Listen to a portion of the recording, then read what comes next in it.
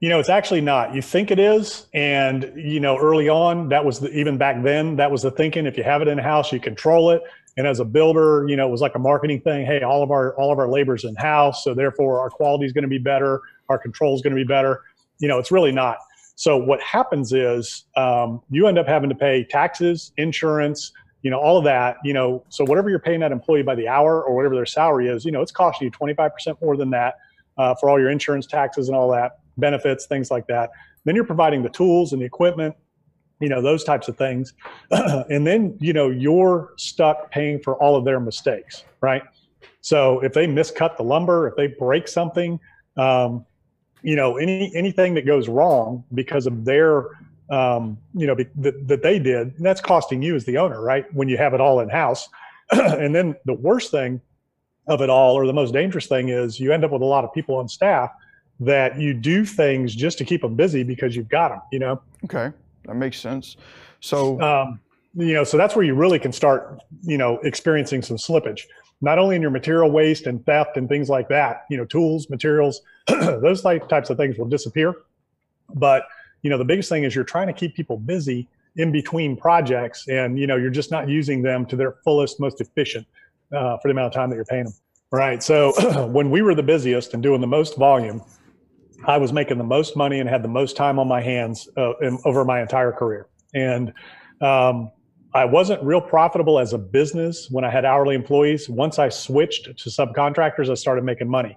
And the reason was because now I went from me having to guess how long it would take one of my guys to get something done, even though I knew how long it should take, doesn't mean that's how long it's going to take. And when people are on the clock, right, it all pays the same. So when I switched to subcontractors, now it was, you're getting $500 for that, or you're getting $2 a square foot for this, or you're getting $8 a square foot for that, or you're getting $30 a board for the drywall, right? Whatever it was a defined number. We had a contract. It wasn't going to change unless there was a change order that was approved. So then I could drill down on my costs much better. And, in the rehab business, a lot of people say, oh, you don't know what your costs are, you're rehabbing. You can know exactly, if you know the business, like I said, if you educate yourself, you know exactly what everything in that business costs. If you're rehabbing houses and you're in an area where most of them are the same, a kitchen's a kitchen, paint's paint, roof's roof, you should be able to know exactly what those things are going to cost you. And you can get quotes from your contractors if you're using subs, but then you still have to have somebody to manage those subs. You still have to pay a project manager, to manage subcontractors. So we switched to that model. I still had some labor, and at 30 million, I had 20 employees, in our company, but they were all management. So two things happened. One, our time was no longer billable, right? So we were no longer earning based on time, because now we were leveraging subcontractors and then their ability to grow and scale. And then I helped them become profitable. So a lot of my employees, I turned into subcontractors. I just gave them my tools, and I helped them get their licenses and their insurances. And I turned them into subcontractors, and I coached them on how to do their business and how to price things and how to be successful. And they started making more money than I could pay them. So they were loving it, right? And they were self-employed. They could do their own thing. So that's kind of how I leveraged, and outsourced that, so that we were able to go from that 2.5 million was the most we did with 20 in-house hourly employees. And I still had 3 supervisors over them. So when I turned all the trade employees into subcontractors, we went from 2.5 to 7.5 million. Then we went to 12.5, then we went to 17, and we went to 30. And I had the same amount of supervisors over all of the subcontractors that I had over my hourly employees. So that shift alone took us from 2.5 million to 30 million just by outsourcing and using subcontractors. Then as I evolved in my career and the markets changed to post 2009, I switched to the general contractor model because there were a lot of general contractors that were looking for work, and it was cheaper for me to hire a general contractor to do my projects for me than it was for me to have a superintendent and then have all that overhead and pay subcontractors and do all that. And, a lot of people think in this business, if you're flipping, they think that by paying subcontractors directly or by having the labor in-house that they're saving all this money.